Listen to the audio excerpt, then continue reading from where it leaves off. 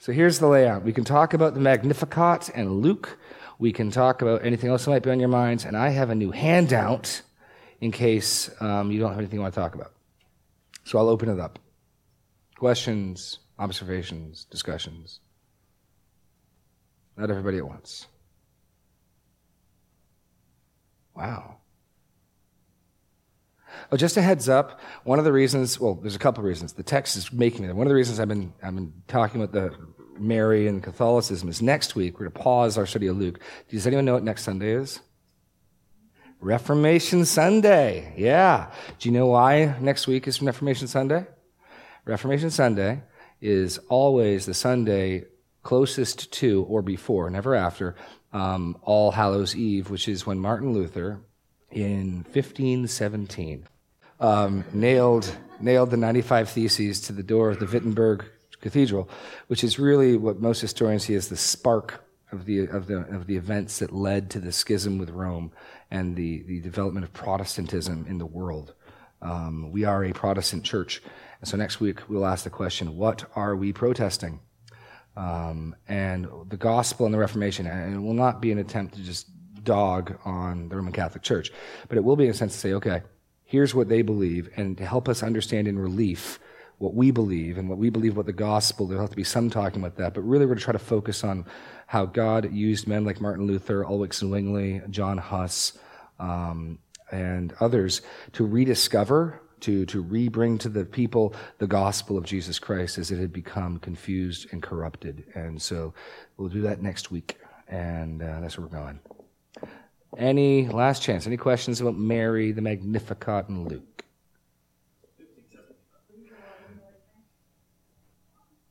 Yeah. No, before we came here, Serena and I had a tradition of doing Reformation parties. I think we kind of like people like, what on earth when we first came here? Anyone ever come to one of our Reformation parties? Oh. Well, that was, okay, I guess. But Serena made this big fluffy hat for me, and it was, anyway. It was an excuse to dress up and wear costumes, because it was all like Reformation garb and stuff. And we have these Reformation parties, and yeah. Anyway, what? Okay. Better be nothing. Okay. Any other thoughts on this? Okay. Can I get someone to hand out my handouts? Thank you, Dan. Now, Renee Zimmerman did not make these. I did, which is why they're cut imperfectly. You actually want me? Oh, okay. Which is why they're not cut perfectly. But I trust you'll be able to follow along well enough.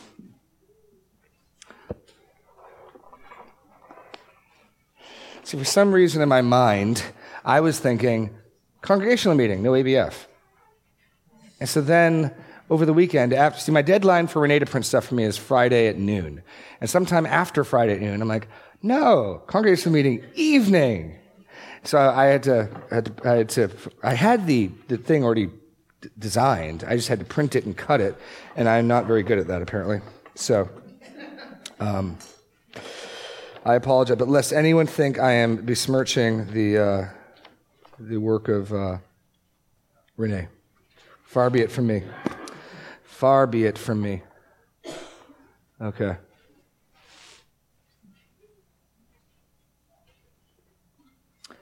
Okay. And what we're going to do is we're going to start discussing the gifts of the Holy Spirit. Now, it's not going to get controversial this week, and hopefully it won't get controversial at all, but we're not going to get to the controversial stuff this week.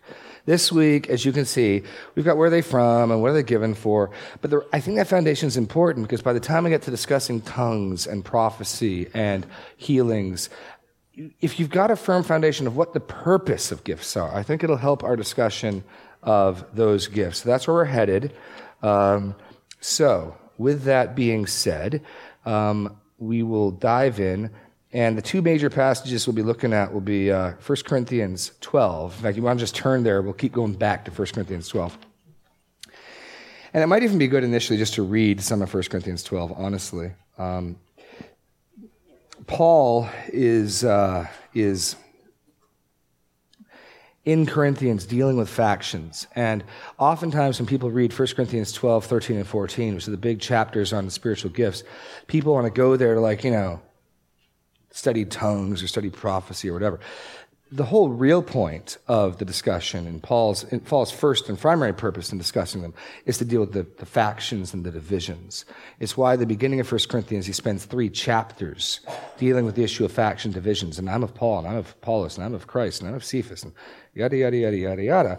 So that by the time he gets to this part of the book, he's already laid a foundation of, guys, get along. Guys, be unified. Guys, stop fighting. And that's really the issue, is they're letting these spiritual gifts tear them apart. And Paul is trying to stress unity. So that's the major theme. The secondary theme is he's talking about spiritual gifts, and there is stuff for us to learn. But I want to make that clear. This isn't first and foremost the passage about spiritual gifts. This is first and foremost the passage about unity and bodiness. So let's pick it up in chapter 12, verse 1. Now, concerning spiritual gifts, brothers, I do not want you to be uninformed. You know that when you were pagans, you were led astray to mute idols, wherever you were led. Therefore, I want you to understand that no one speaking in the Spirit of God ever says Jesus is accursed. Now, things have gotten pretty bad at Corinth. This is the first clarification they need to give. Just imagine what context. Paul's like, okay, first thing out of the gate, you got to be clear on this. Christians speaking in the Spirit do not curse Jesus. Is everyone clear? It's just that's horrific. That's where things are getting at. Okay. And no one can say Jesus is Lord except by the Holy Spirit. Now, there are varieties of gifts, but the same Spirit. There are varieties of service, but the same Lord. There are varieties of activities. Now, notice he's talking about the plurality and the one. Because you've got people at Corinth with different gifts doing different things, and he's trying to emphasize that they come from one source. They're for one purpose. There's a variety of things, one Lord. That's what he's trying to emphasize. There are varieties of service, but the same Lord. There are varieties of activities, but it is the same God who empowers them all in everyone. To each is given the manifestation of the Spirit. Why? For the common good. For to one is given the spirit of utterance of wisdom, to another the utterance of knowledge according to the same Spirit, to another faith, to another the Spirit, from faith by the same Spirit, to another gifts of healing by the one Spirit, to another the working of miracles, to another prophecy, to another the ability to distinguish between spirits, to another various kinds of tongues, to another the interpretation of tongues. All these are empowered by one and the same Spirit, who apportioned to each one's ability as he wills. For just as the body is one and the members and has many members, and all the members of the body, though they are one body, so it is with Christ. From one Spirit we're all baptized into one body, Jews or Greeks, slaves or free, and we're all made to drink the same Spirit. But the body does not consist of one member, but of many. Then he goes on and on and on and on. And I think at the end he picks it back up at the end of 12. Pick it up in 12, 27.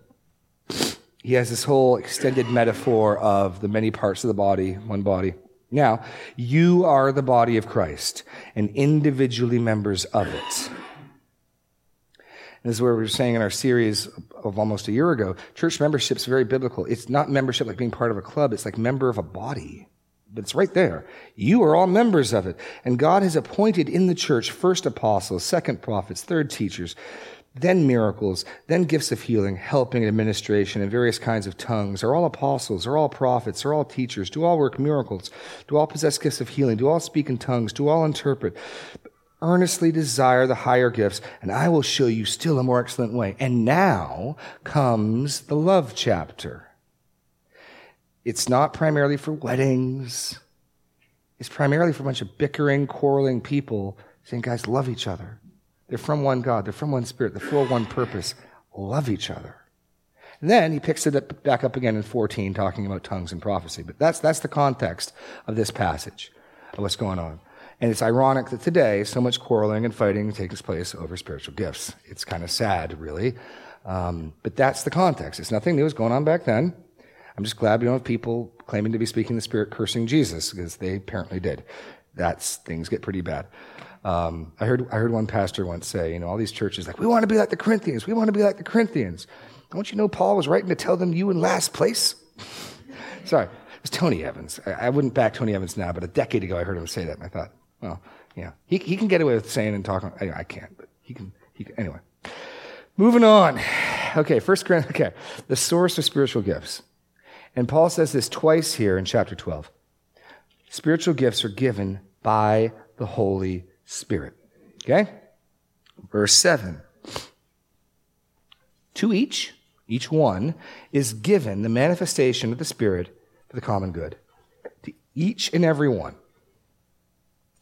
But, point 2, it is he who decides what gifts are given to whom. Look at verse 11. All these are empowered by one and the same Spirit, who apportions to each one individually as he wills. One of the first observations I want to make is there are people who claim that you can get certain gifts if you just pray the right prayers, ask God nicely long enough. This passage defies that. The gifts you get are the gifts you get. The Holy Spirit decides. And Paul's whole point, if you look at the end of chapter 12, is we don't all have the same gifts. The assumed, obvious, rhetorical answer to, are all prophets? Are all teachers? Do all work miracles? Do all possess gifts of healing? Do all speak in tongues? Do all interpret? Is no. And so the first thing we got to understand is the source of spiritual gifts is the Holy Spirit. And it's He, not us, who decide who gets what gifts. That's first. Okay, any questions on that first foundational point? Okay? Yeah. What are they using if they're saying that you can pray hard or you can do things to get Okay, we're jumping ahead of ourselves, but no, that's a great question. But in about a week or two, I'm gonna get, and we did a message on this. You can go on our sermon archive. We did, Daniel and I, in our sort of, periodically we do these like doctrine things. We did one on the baptism of the Holy Spirit and tongues. And I use in my baptism of the Holy Spirit the doctrinal statement of the Assemblies of God Church, and I will use it again in a week or two, because I think they're the most Christ-centered, the most godly, the best example. I'm not trying to pick on them. I'm saying this is probably one of the, we're going to see these people in heaven. Like, I'm not trying to vilify them. It'd be easy to go grab Benny Hinn's stuff. It'd be easy to go grab Kenneth Copeland stuff. I mean, they're clearly ridiculous, crazy stuff. Let's grab the most sane, the most restrained, the most godly example we can find and see what they say and how they reason it. And so that's why in a week or two I'll read from, I got the little pamphlet, I'll read right from it, I'll let them speak for themselves. What they're going to say, because they're being more biblical, is nobody gets the gift of tongues, not everyone gets the gift of tongues permanently, but everybody upon baptism of the Holy Spirit will at least temporarily speak in tongues. And then for some who have the gift, it'll continue. And now in practice, just what everybody who's a charismatic thinks they have a prayer language. I'm just making the first observation. That ain't what Paul's saying. Whatever's going on, we shouldn't expect the majority of people to have the same gift. That should not be what we expect based on this. I'm sort of closing in slowly. I'm just making my first observation. The Spirit decides, not us, and we should expect a wide diversity, not everybody with the same gift. Because Paul's whole question at the end is obviously no. But that's a fair question. We'll zoom in closer. But I think that's what they'd say, is not everybody gets to keep it, but everyone starts with it. In practice, since everybody starts with it, just about everybody in practice keeps it or thinks they're keeping it, whatever. Does that help as a short answer? Okay. But to their credit, they recognize you can't teach that everyone can speak in tongues. You can live that way, but you can't teach it. Okay. Questions on that? We're going any further? Yes. Oh, no. What's your question, Candy? Yes. Sure. The context is by speaking under the authority of a spirit. And there are demons. And he starts by talking about the pagan practices. The oracle at Delphi, she'd enter into an opium or some sort of haze and she'd speak. And if someone is speaking by a spirit, if they're saying Jesus is cursed, it's not the Holy Spirit. And if they are saying Jesus is Lord, it's not a demon. It does not mean that anybody can just say, if you say Jesus is Lord, you're the Holy Spirit. Of course, that doesn't work. Which is why I say, if someone can work a miracle and say Jesus is Lord, they win. One of the points I'm going to get to when we talk about the charismatic issue, I posted this on Facebook and no one said anything. All my Facebook friends forgot my birthday. Is the very fact that we're arguing, that the very fact that the charismatics have to argue that they can work miracles, is a devastating and sufficient refutation of their position. I'll say that again. The very fact that charismatics feel the need to bring arguments to the table as opposed to simply go raise somebody from the dead. Go take somebody who's got a hand that's cut off and do it not in some back corner where I know a friend who knows a friend, but let's just do it. And if you can do that and say Jesus is Lord, you win. This person is clearly working miraculous power, and they just said Jesus is Lord, so the miraculous power can't be a demon. You win. The very fact that 40, 50 years after the charismatic revivals happened, they're still bringing arguments to the table, and that they have to do that is a pretty strong refutation. And anyway, we're getting there in a couple of weeks, but that's one of the points is, That doesn't mean that somebody that runs around and says that Jesus is my Lord, that they're believers. No, it does not mean that. No. Under the influence of a spirit, if you say Jesus is Lord, it must be the Holy Spirit, is what Paul is saying at the beginning of 1 Corinthians 12. Otherwise, you could just go out and here's a book, say Jesus is Lord. Yes, another child into heaven. Okay. There's evangelism that honestly is dangerously close to that. Yes. It just becomes pray a prayer. But yeah.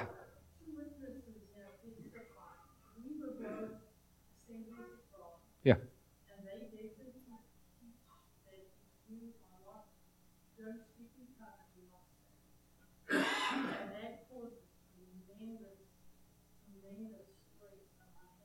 Yeah.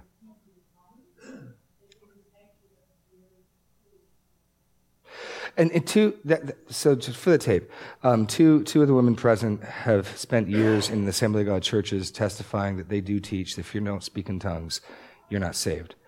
Technically, on their doctrinal statement, if you don't speak in tongues, you haven't been baptized by the Holy Spirit. They then want to differentiate between those who are, so the doctrinal, now the individual church might teach that. The official Assemblies of God statement would recognize us as Christians. We're just not Spirit-baptized Christians. My next point, though, would be verse 12. If I'm not baptized in the Spirit, I'm not a Christian. Look at 12:12. For just as the body is one and has many members, and all the members are of the body, though many are one body, so it is with Christ. For in one Spirit we were all baptized into one body. If I haven't been baptized by one Spirit, I'm not part of the body of Christ. You can't, yeah. So I appreciate, at least in their statement, their desire to not damn the rest of us to hell. But you can't really live in there's Spirit-baptized Christians and there's non-Spirit-baptized Christians. And honestly, to their credit, there's a couple other guys who are much more restrained and biblical, and we can have good dialogue with. The Holy Spirit in his systematic theology freely admits every Christian's baptized in the Spirit. And so the reason why, and this is coming out of my message on the baptism of the Holy Spirit, is they want to find that we all want to, I'm not trying to vilify, we all want to find biblical texts to back up our experience. And so if you became a Christian, and sometime after you become a Christian, you have a powerful experience that you think is accompanied by miraculous signs, what would that be? And they go, oh, the apostles are followers of Jesus, and then later, months later, weeks later, they had this experience. That must be the baptism of the Holy Spirit. And so by calling that second event the baptism of the Holy Spirit, they are attempting to get biblical warrant and biblical precedent for that. And Grudem, to his credit, says we can't do that. Now, we can argue there is a second experience, but we can't claim that second experience is the baptism of the Holy Spirit. Okay, good for you, Grudem. And I welcome dialogue with that. Frequently, the difficulty in dialoguing with people on this is unlike guys like Grudem and Piper, who are strictly biblical. Most people, it becomes, well, the text says, well, I had this experience. And that conversation goes nowhere. I haven't had your experience, so I can't interact with that. I got this text, well, I have this experience. And so they usually just sort of shoot past each other and become pointless. To their credit, guys like Piper and Grudem don't ever do that. Don't ever. So I have all the patience in the world for those guys. Anyway, we're getting way ahead of ourselves. Yes, Larry.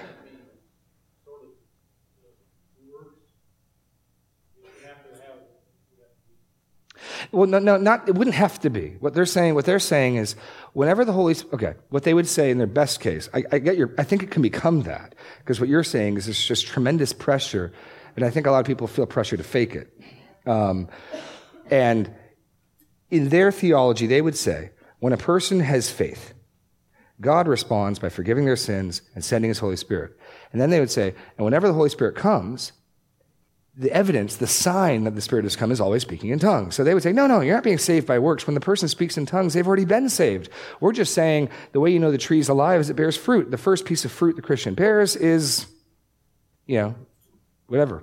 And so that's what they'd say. Now, in practice, I think you have a good point, Larry. In practice, what people hear is, I'm not saved till I speak in tongues. And the danger then becomes, so I don't want to vilify the charismatics. I think the faithful charismatics say, no, absolutely not. But you haven't received the Holy Spirit till you speak in tongues, and if you haven't received the Holy Spirit, you're not a Christian. It translates to, I need to speak in tongues to be a Christian. And that does sound an awful lot like work salvation. I just don't want to, I want to say, no, they would never say that. Although I do fear the dangers it becomes that. Certainly.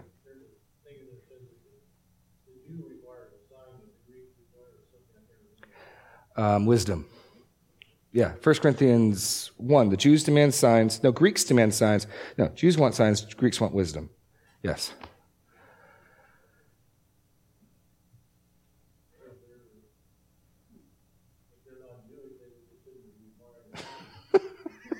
Fair enough. We'll get to all that. No, we will get to all that. We're getting ahead of ourselves. This is good stuff, though. Okay. 1 Peter 4. Spiritual gifts are given to every believer. Now, we saw that already here in verse 7. To each is given the manifestation of the Spirit. 1 Peter 4 is even more explicit. 1 Peter 4, verses 10 and 11. As each has received a gift, and the concept in the Greek is each one has received a gift, use it to serve one another as good stewards of God's varied grace. Whoever speaks is one who speaks the oracles of God. Whoever serves is one who serves by the strength that God supplies, in order that in everything God may be glorified through Jesus Christ. To him be the glory, the dominion forever and ever. Amen. So, the blanks. Each one indicates that this applies to every believer. Has received indicates that each believer has already received the gift.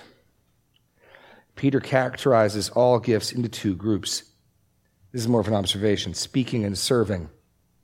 We look at the gifts, at least for Peter, you break them into two groups. You might be able to make a third group as well. There are speaking gifts. That would include prophecy. That would include gifts of wisdom, tongues, utterance. Those would be the speaking gifts. And then there are gifts of serving, administration. We saw in 1 Corinthians. We see here those who serve. Where is it back in here? There's one who serves by strength God supplies.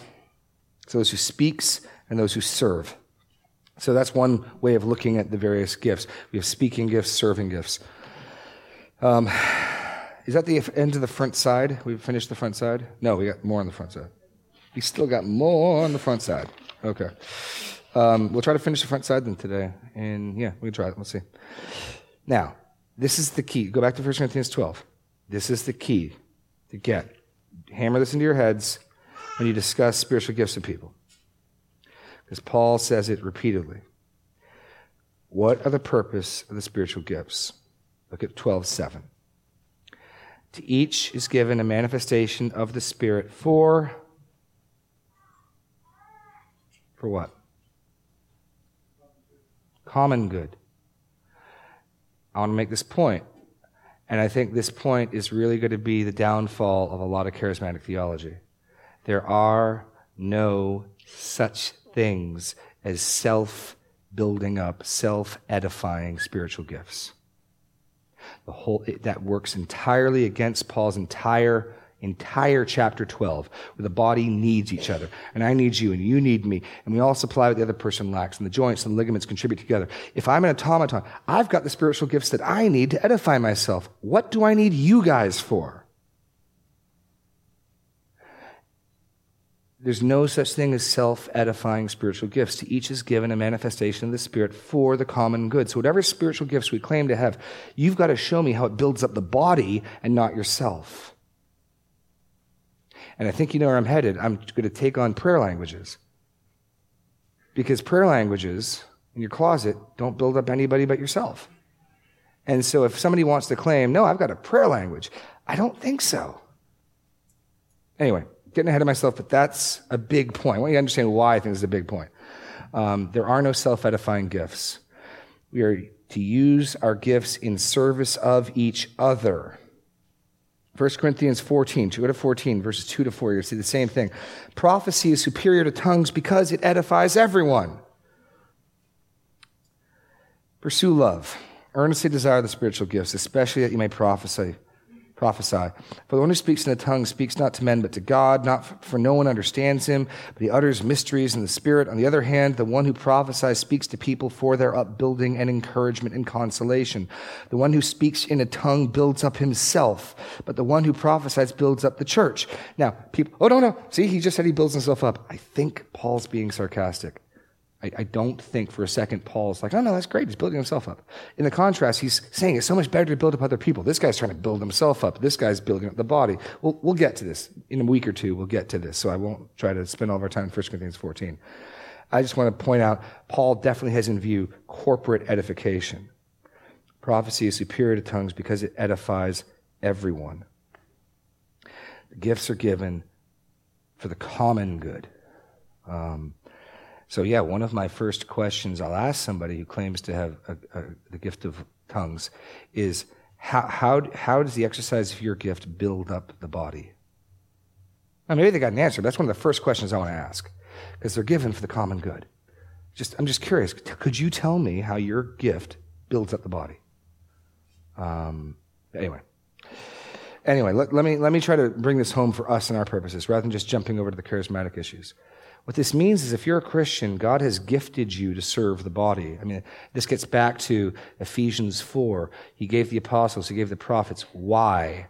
To equip the saints for the work of the ministry, which is what? What's the work of the ministry in Ephesians 4? Anyone remember? Building up of the body of Christ. All of us have ministry. That ministry is to build up the body of Christ. And we just find out here, all of us are gifted by the Spirit to do that work. So you got a job and you got tools for the job. You got job and you got equipment. Let's go to Ephesians 4, just so you can see this plainly. Again and again, Ephesians 4. And again, the point being, this isn't something you can do by yourself in a corner. This is why churchless Christianity makes no sense. You were born again into a body. You were born again with gifts to serve other people. No, thank you. I'm just going to follow Jesus on my own into the sunset. I don't think it's going to work out very well. Ephesians 4, verse 11. He gave the apostles, the prophets, the evangelists, the shepherds, and teachers. Why? To equip the saints for the work of ministry. The work of ministry does not belong to the leaders. Well, it does, only insomuch as the leaders are saints. I have ministry not because I'm a pastor. I have ministry because I'm a Christian.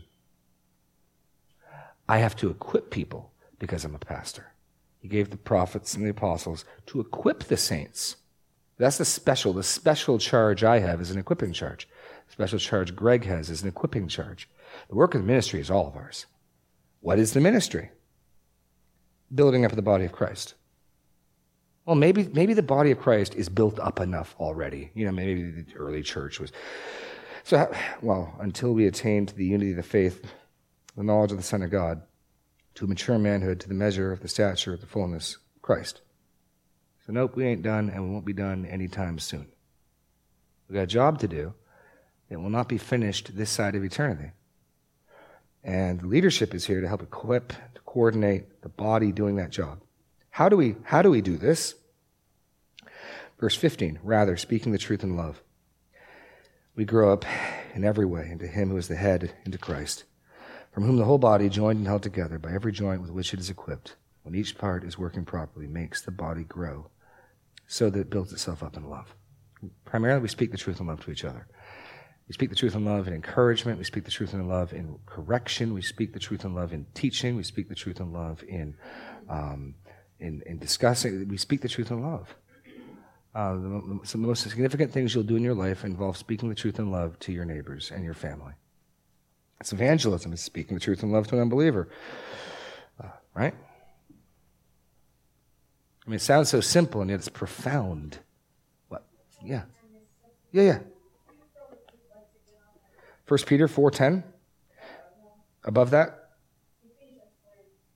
Oh, Ephesians 4:11 and 12. Sorry. Christ gave the church gifts, did men. Sorry, I skipped over that, didn't I? Yeah, sorry about that. We ended up there anyway. Christ gave the church gifted men to equip, to build the body of Christ by equipping the saints for service. Christ gave the church gifted men to build the body of Christ by equipping the saints for service.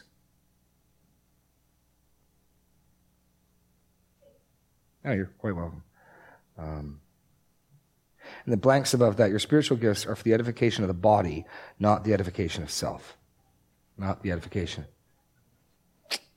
Okay, 5 minutes, last set of blanks.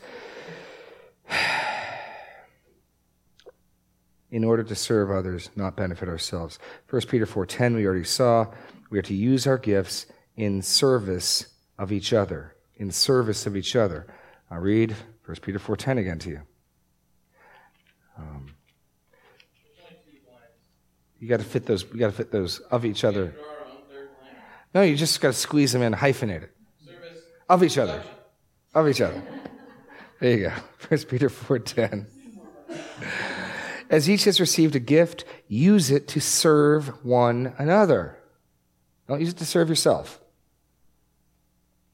1 Corinthians 14:2-14. Prophecy superior to tongues because it edifies everyone. So that's our starting points we're looking at. Is the source of spiritual gifts is the Holy Spirit.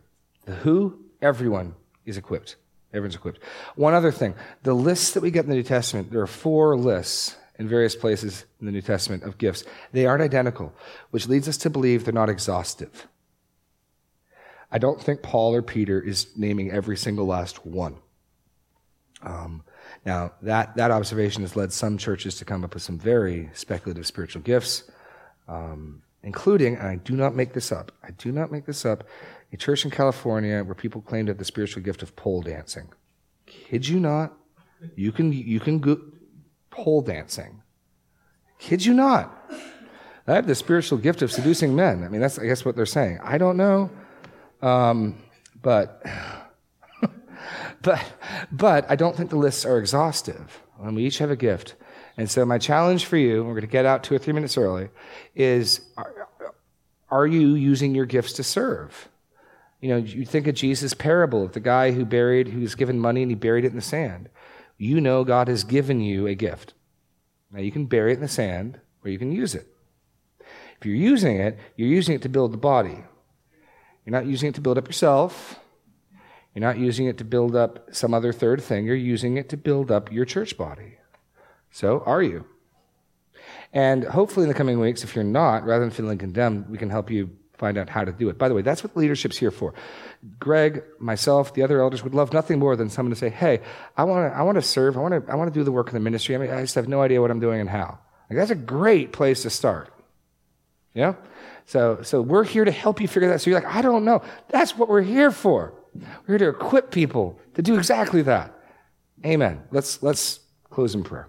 Lord God, just thank you for gifting us, for being gracious to us, for sending your Son for us, and for giving us the gifts of your Spirit to us. We just pray that you would help us to use those faithfully in our body.